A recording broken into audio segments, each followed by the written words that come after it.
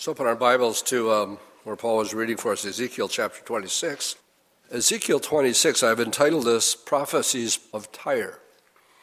And Tyre would be on the Mediterranean coast, east and a little north of Israel.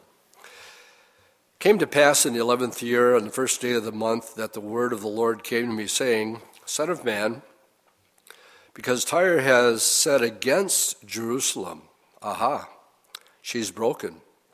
Who was the gateway of the peoples? Now she's turned over to me. I shall be filled, she is laid waste.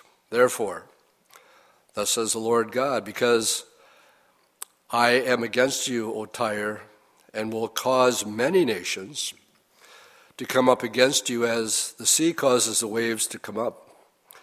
And they shall destroy the walls of Tyre and break down her towers. I will also scrape her dust from her and make her like the top of a rock. And it will be a place for spreading nets in the midst of the sea. I have spoken, says the Lord God. It shall become plunder for the nations. Also her daughters and villages which are in the field shall be slain by the sword. And then they shall know that I am the Lord. For thus says the Lord God, Behold, I will bring against Tyre from the north Nebuchadnezzar, king of Babylon, king of kings, with horses, with chariots, with horsemen, and an army and many people. And he will slay with the sword your daughters' villages in the field. He will heap up siege mounds against you, build a wall against you, and raise a defense against you. He will direct his battering rams against your walls, and with his axes he will break down your towers. Because of the abundance of his horses, their dust will cover you. Your walls will shake at the noise of the horsemen, the wagons and chariots when he enters your gates, as men enter a city that has been breached.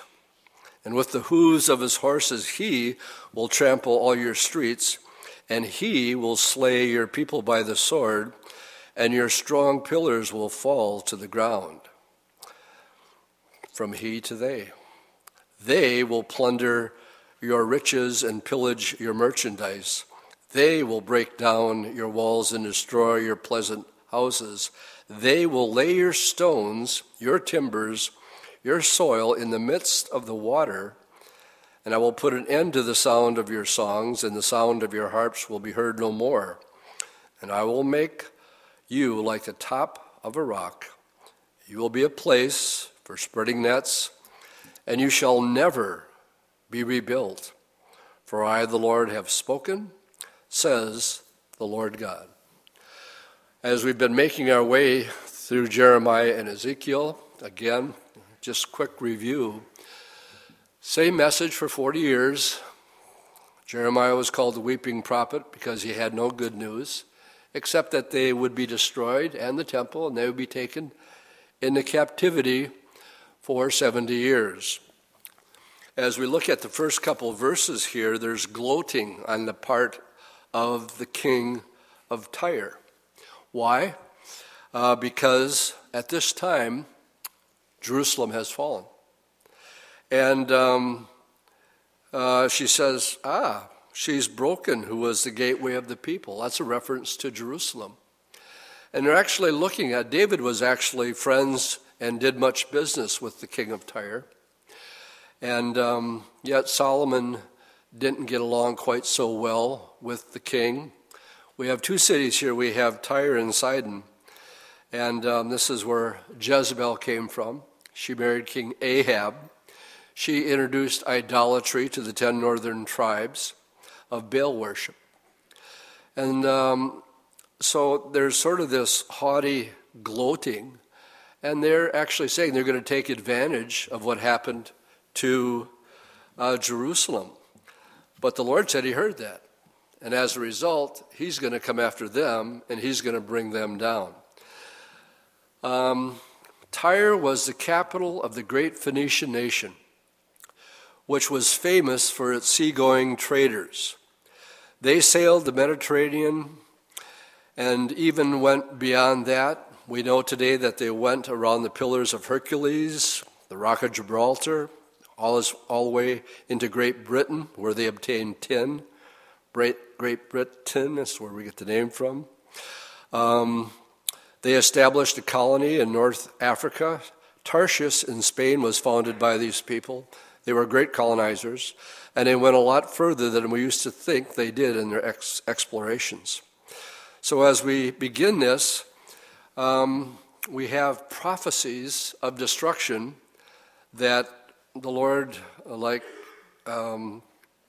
he calls Ezekiel son of man, to prophesy. And it's a good example as we go through the scriptures. And we're going to see several times this morning that in one verse you can have a gap of 300 years. We're going to see it here, and we're going to see it when we go to Daniel chapter 7. So as we look at these verses here, the judgment, what's going to happen, they talk about scraping it and completely destroying it. And let me draw your attention to verses 7 through 11, where it talks about, it's just very interesting to note that in 7 through 11, clearly what's predicted that Nebuchadnezzar will take the city, no doubt about it. And the pronoun he is all the way through this section up to this point. But now, beginning with the next verse, the pronoun changes to they. And this is significant. God had said that the nations, plural, were coming here, and that was a prediction. So we have a prophecy. The prophecy was Nebuchadnezzar is going to come here first, and he's going to lay waste to the city of Tyre, in which he did. He completely leveled it and destroyed it. And as a result, what the Phoenicians did is they thought, well, this is not safe. And there was an island 700 to 800 meters off the shore of Tyre. I asked Siri just how much it's 700 or 800 meters. At roughly 8 football fields, about 800 yards. And so off the shore of Tyre, there was an island. And they did not rebuild after Nebuchadnezzar's destruction. What they did is they moved the city out to this island because they were already known for their escapades of being seafaring people. So now we look at verse 14, and it goes from he, if you look at verse 14, no longer he, Nebuchadnezzar, but they will plunder, and they will break down your walls, destroy your pleasant houses. I will put an end of your songs. But verse 14, and they will, verse 12, they will lay stones and timbers in the soil in the midst of the waters. Let me show you, I looked up a couple pictures yesterday of Tyre before the they there is a reference to Alexander the Great. So between verses 11 and 12, we have a gap of 300 years. Now I'm going to come in and fill in the blanks. We're going to go to Daniel 7. We'll fill in the years. But again, what you want to be conscious of as we teach through the Bible, that often in one verse to the next verse, there will be a gap of time. So this is what Tyre looked like before Alexander came. And the causeway isn't built yet. And Tyre would have been on the mainland, and that would have been the island that they moved to. And they felt very, very secure and very, very safe. Now we find some 300 years later that Alexander the Great, now before we get to the Grecian Empire, remember we have the Medo-Persian Empire that was also involved with world conquest. So when it says nations, we want to go from Nebuchadnezzar, Babylon, the Medes and the Persians under Darius and Cyrus, and then you have conquering the Medes and the Persians would have been Alexander the Great. What he did is, in verse 12, he came and he saw that there's no way that there was anybody in the city. They had moved. Well, he had plenty of time and he had plenty of soldiers, and this is what he did. Next picture, please. This is an actual picture today of Tyre. And as the scripture said, it has never, the city itself has never been rebuilt. But here is a causeway broadened over time, and that where the island is now connected. So here is this incredible prophecy. This prophecy waited centuries for fulfillment. For 300 years, the ruins of Tyre lay there, and they were very impressive. Although Nebuchadnezzar had destroyed the city, this second prophecy had not been fulfilled. So who is going to take up the stones and scrape the dust into the ocean? Well, out of the west comes Alexander the Great. You see, after the return of the Tyrians from the Babylonian captivity, they decided to rebuild their city on an island and forget all about the mainland. Since they were a seafaring power, they could get better protection for themselves on an island. And when Alexander got there, he saw the ruins of the city, but that the inhabitants' new city was out yonder on this island out of his reach. He had plenty of time, he had plenty of soldiers, so he decided to build a causeway to the city. Where did he get the material to construct it clear out into the ocean? He simply took the building materials of the old Tyre, the stones, the pillars, even the dust of the city, and that's why it was scraped, and built a causeway over which his army marched right into the new city of Tyre. He destroyed the city, and from that day to this day, it has never been rebuilt. This is a remarkable prophecy. As I mentioned, and what you'll hear with Bible critics or people who have a problem with something being so precise and so accurate, they usually go back and say, well, it was obviously written after the fact, and that's why they had the information. Here's the problem with Tyre. You see, with Tyre, as I mentioned, the critics tried to explain away the prophecies regarding Nebuchadnezzar's destruction of the city by saying that Ezekiel wrote it after it had happened. But it's impossible for them to claim that Ezekiel wrote after Alexander the Great, because he wasn't around after Alexander. We're talking 300 years later. And so we have this detailed, precise prophecy that shows again the wonder of God's word and the confidence that we can put in it. But let's fill in the blanks here, because we're completely leaving out the Medo-Persian Empire. Go with me to Daniel chapter 7. Daniel 7, and I'll give you an overview. Daniel 7 is very similar to Daniel chapter 2 with Nebuchadnezzar's dream. He had a dream that troubled him of this great image. And the great image represented, I'm just going to briefly allude to it, the head being of gold, Nebuchadnezzar himself. The torso would have been the Medes and the Persians, because they conquered the Babylonians.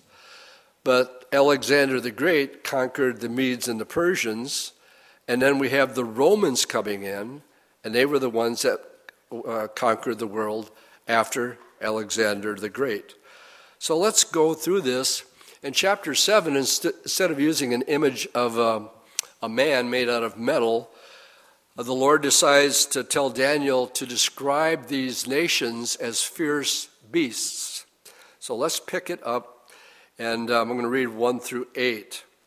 This is in the first year of Belshazzar, king of Babylon, Daniel had a dream and a vision in his head while on his bed. Then he wrote down the dream, telling the main facts. Daniel spoke, saying, I saw in my vision by night, and behold, the four winds of heaven were stirring up the great sea. And four beasts came up from the sea, each one different from the other. Now, I want you to notice the order here, because when we close things up this morning, we're going to see the same order in Revelation, but it's going to be reversed. We'll try to connect some dots there. Verse 4, the first was like a lion, and that would have represented Nebuchadnezzar, and had eagle's wings. And I watched till his wings were plucked, and it was lifted up from the earth and made to stand on 2 feet like a man, and a man's heart was given to it.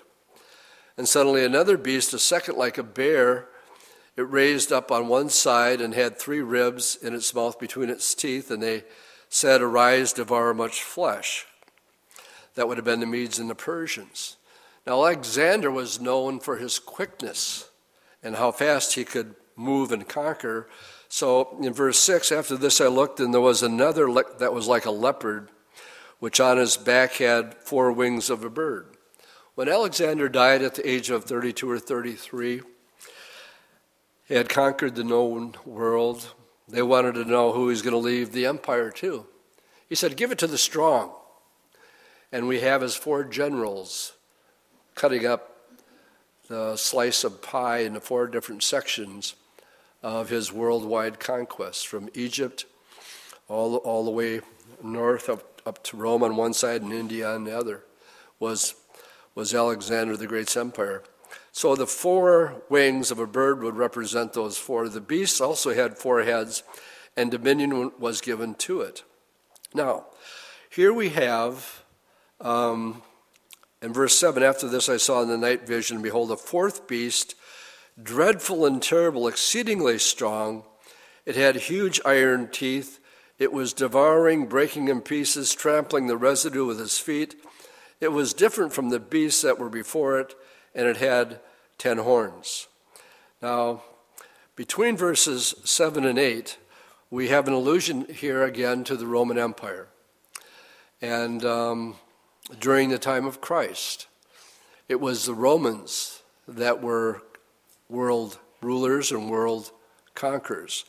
So let's just go through it. We find that also in Daniel 2. The 2 that are left out, actually there's going to be 7 altogether. We start with the Egyptian Empire. We go to the Assyrian Empire. Remember we talked about how they were destroyed in one night?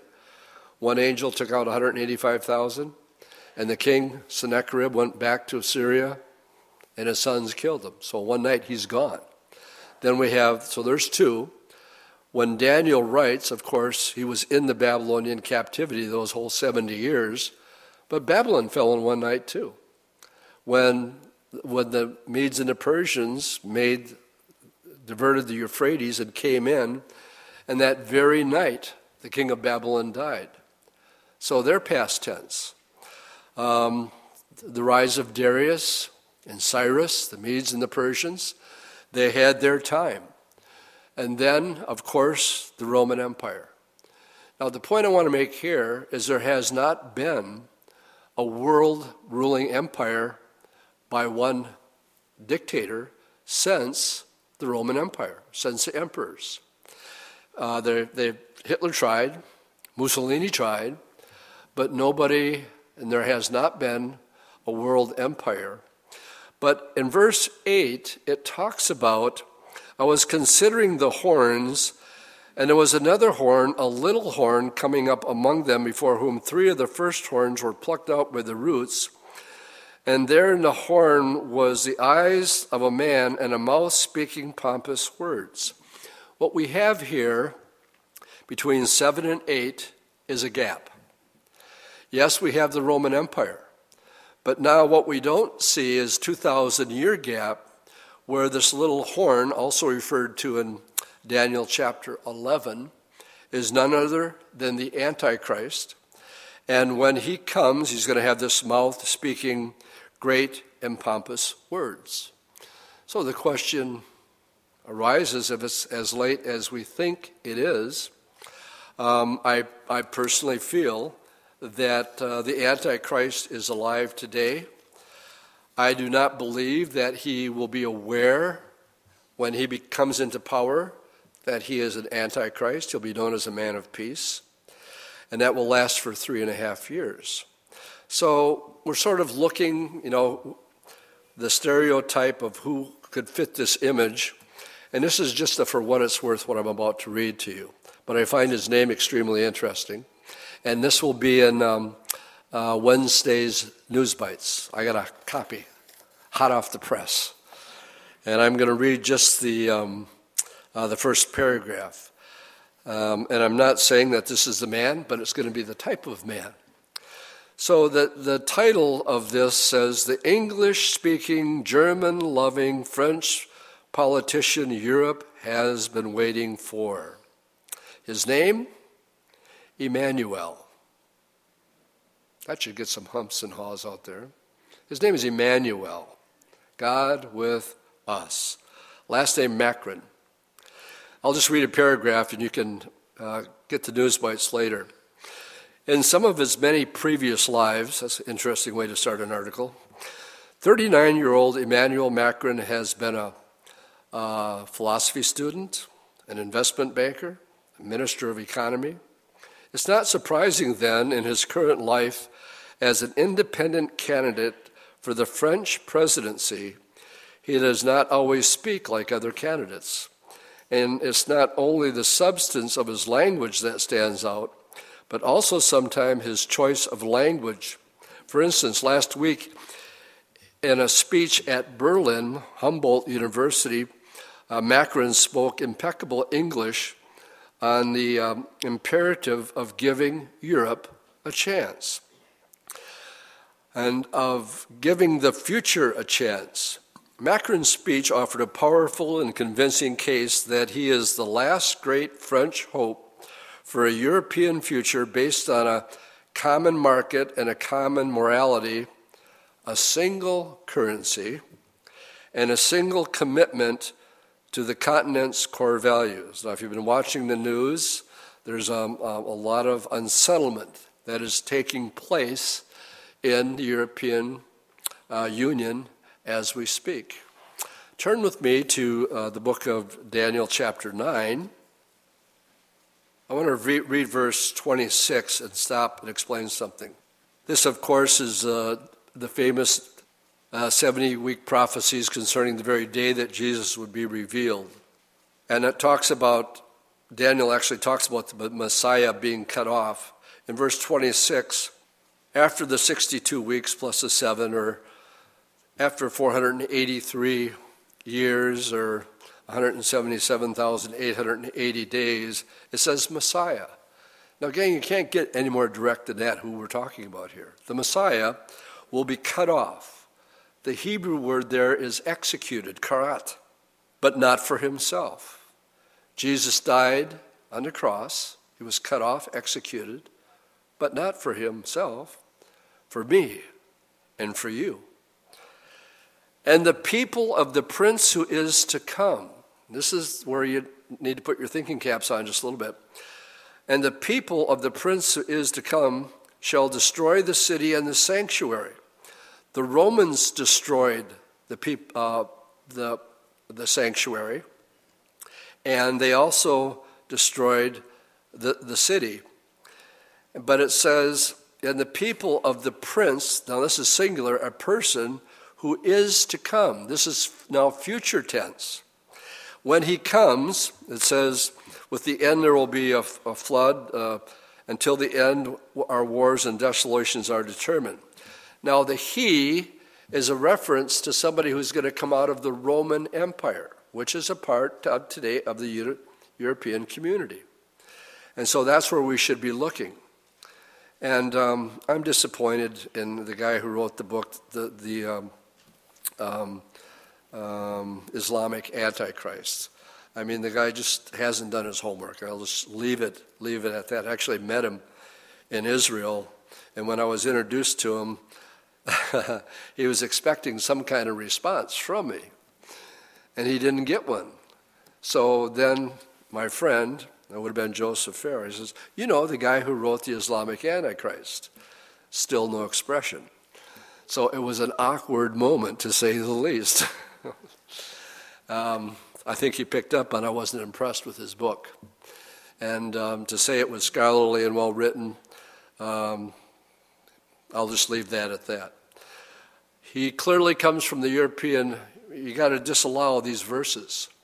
So we find here that he, at verse 27, is a reference to this guy who comes out of the Roman Empire, is going to make a covenant with many for 1 week. God owes Israel 7 years. 69 of these have already been fulfilled when the Messiah was executed, cut off. But now, again, like we studied earlier, there's a gap in time. What I'm about to read has not yet been fulfilled.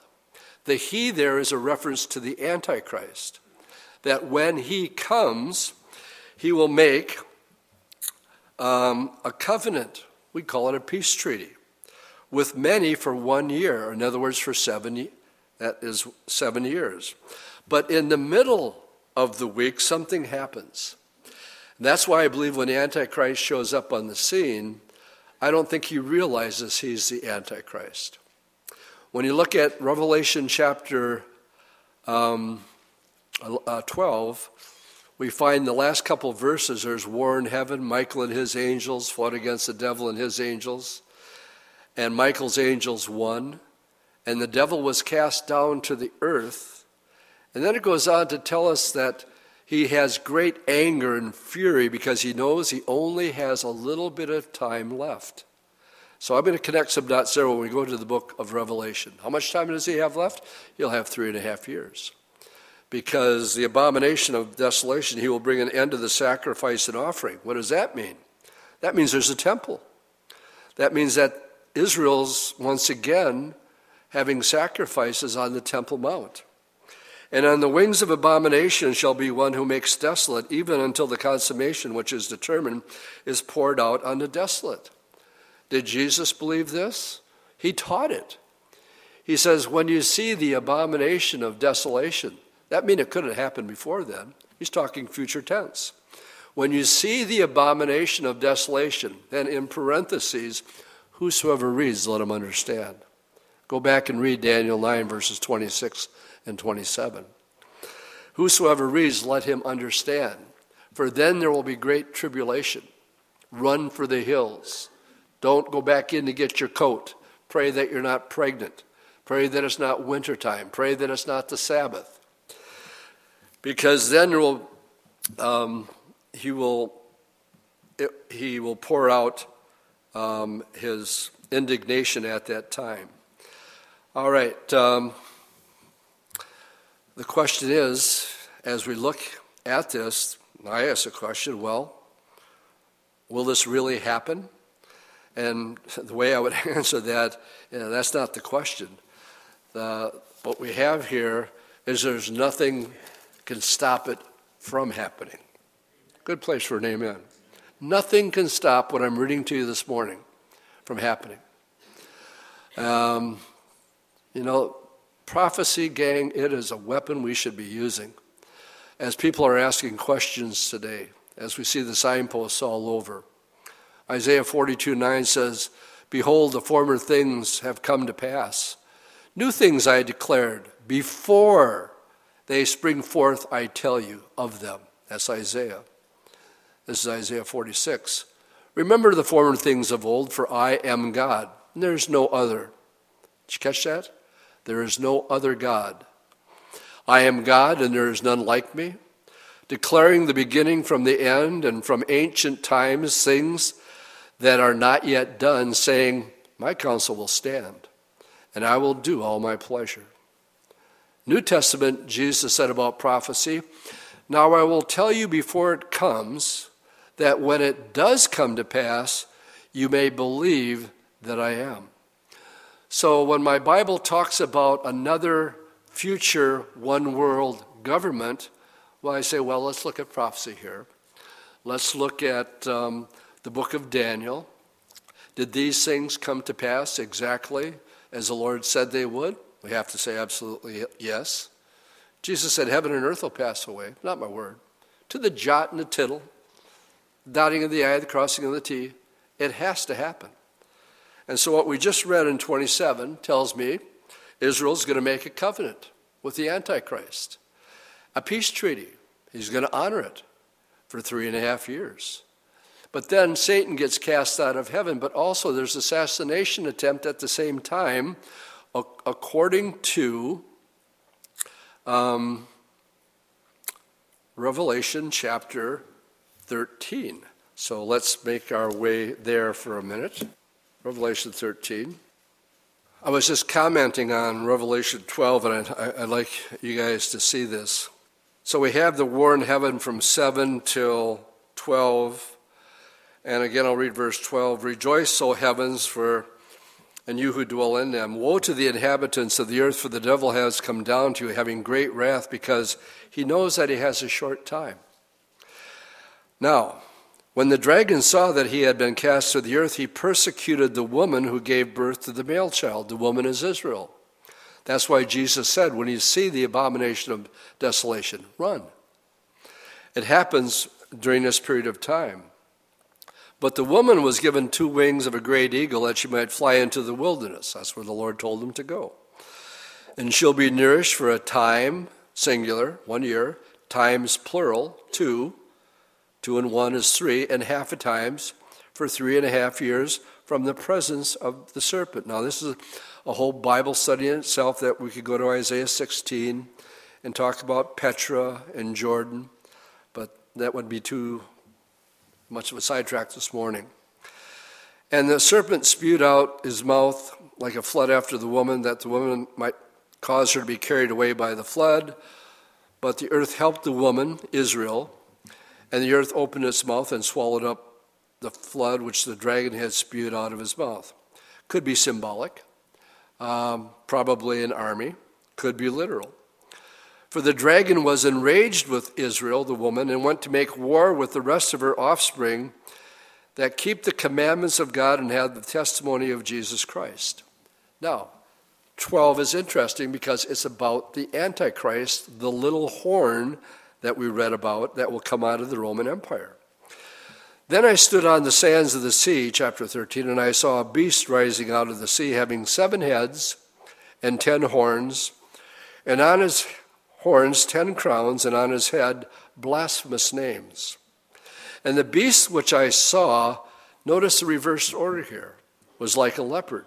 That was Alexander. Feet like the feet of a bear. That was the Medo-Persians. And a mouth like a lion. Babylon. Why are they in a reverse order? You know what the answer is? I don't know. That's the file in the back cabinet there. Why'd you do that? You got it backwards, Lord. Well, you'll have an answer for it, I'm sure. But notice the dragon gave him his power, his throne, and great authority. Satan is now on planet Earth. So my take on this, and I'm not dogmatic on this at all, if it's possibly Emmanuel Macron or somebody like him, I believe he might enter into this. I don't think he's aware that he's being set up. But what's going to happen is there's going to be an assassination attempt on his life. For it says in verse 3, I saw one of his head as it had been mortally wounded, and his mortal wound was healed. You know, we went from Obama to Trump. It was just a slip of the tongue, believe me. And what we have here is, imagine JFK and the fatal head wound that he had. And when the doctor saw it, they knew it was too late. But imagine him just getting up and walking out, having all of his senses. This guy has a fatal head wound. Was he really dead? Is it a false resurrection? Again, my answer is, I don't know. But here, all the world marveled as a result of this assassination attempt, and they worshiped the dragon. The dragon is who? Satan, who gave authority to the beast, and they worshiped the beast, saying, who's like this guy? Who's able to make war with him? He was giving a mouth speaking great things. What did Daniel say? The little horn is going to be pompous with his verbiage, arrogant, proud. And he was continued to give authority for 42 months. This is the second half of the tribulation period. Daniel 9 says that's when the covenant is broken. Daniel 9 verse 26, he makes a covenant, peace treaty for many, for 3.5 years, a times, and half a times. So what I want you to see as we go through this is just how incredibly accurate the Bible is.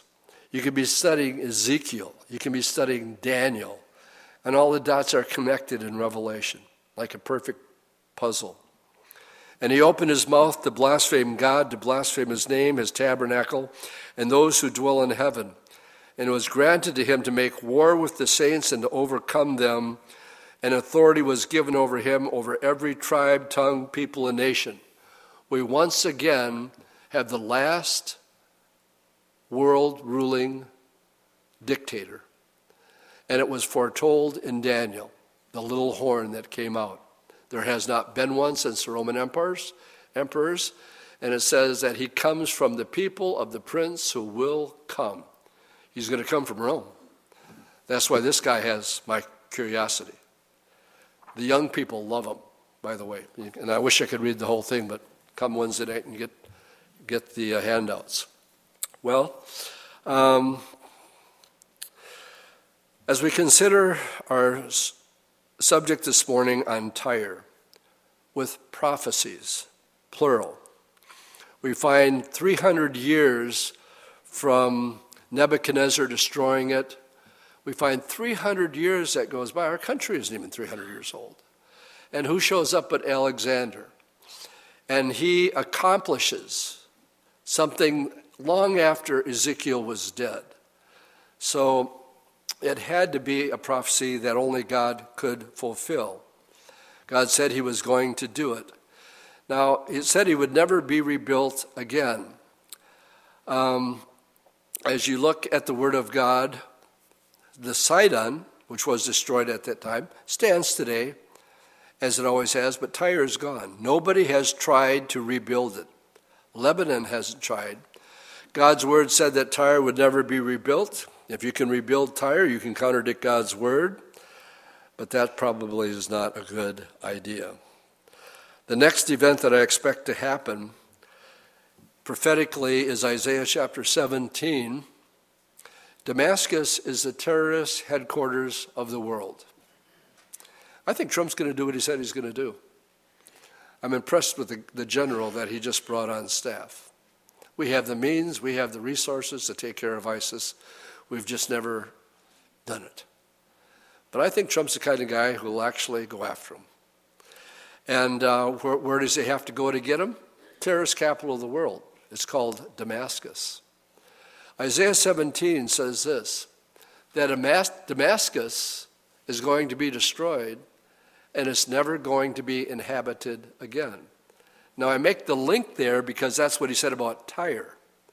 And I can look at that and say, well, God's word is true with Tyre. If he says Damascus is going to be destroyed and never inhabited again, guess what?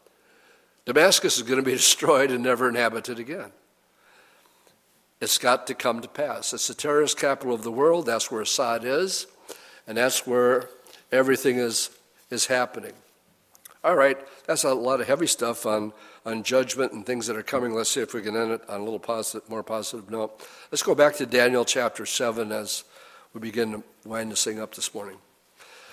So the first 8 verses of Daniel 7 talk about, here's the order again, the lion, the bear, and the leopard, in that order. And then we have the little horn coming out representing the Antichrist. But then verse 9. You see, as true as God's word is of these other world reigning kingdoms, Daniel switches gear in verse 9. He says, I watched till thrones were put in place, and the Ancient of Days was seated. His garment was white as snow, and the hair of his head was like pure wool. His throne was a fiery flame, his wheels a burning fire. A fiery stream issued and came forth from before him. 1,000 thousands ministered to him, and 10,000s times 10,000s stood before him. This is Revelation chapter 5, the heavenly scene. The court was seated, and the books were opened. And I watched because of the sound of the pompous words which the horn was speaking, the Antichrist.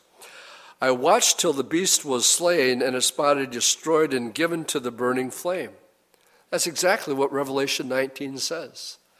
When Jesus Christ turns at the battle of Armageddon, he takes the false prophet and the Antichrist, and they're thrown directly into the lake of fire.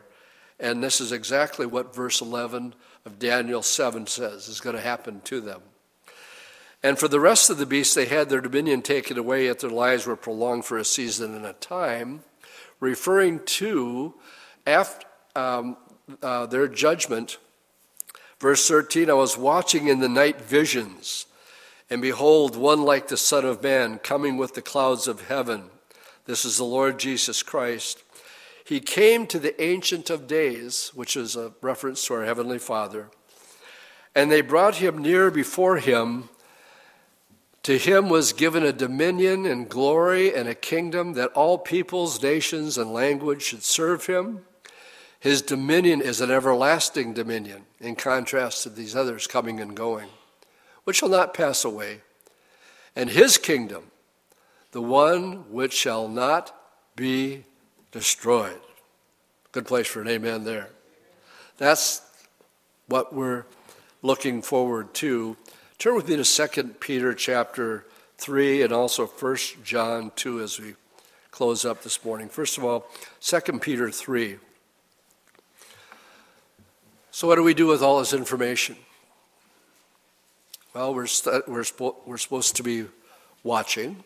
We're supposed to be aware of the times and the seasons. But then this exhortation by Peter in 2 Peter 3, picking it up in verse 8. But beloved, do not forget this one thing, that with the Lord 1 day is as 1,000 years, and 1,000 years is 1 day. The Lord's not slack concerning his promise, as some count slackness, but he's long-suffering toward us, not willing that any should perish, but that all should come to repentance. This is important. He doesn't want you to be lost. He's not willing that any be lost forever, but that you repent. Now, repentance is not in vogue today. Only feel good, walk around that subject, because it brings conviction.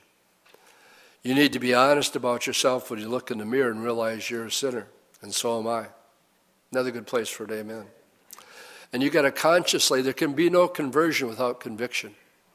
You have to be convicted of your sins before you can be saved. It's not just, I give my life to Jesus, I said the sinner's prayer. No, there's got to be heartfelt conviction. And then a complete turning away from that. Well, it's not that you're going to be perfect. It's not that you're going to slip and blow it. But praise the Lord for 1 John 1:9, that if you confess your sin, he's faithful and just to forgive you from your sins and your unrighteousness. And the good news is, you get a clean shot at it every single day because his mercies are new every single morning. Too good to be true. It is.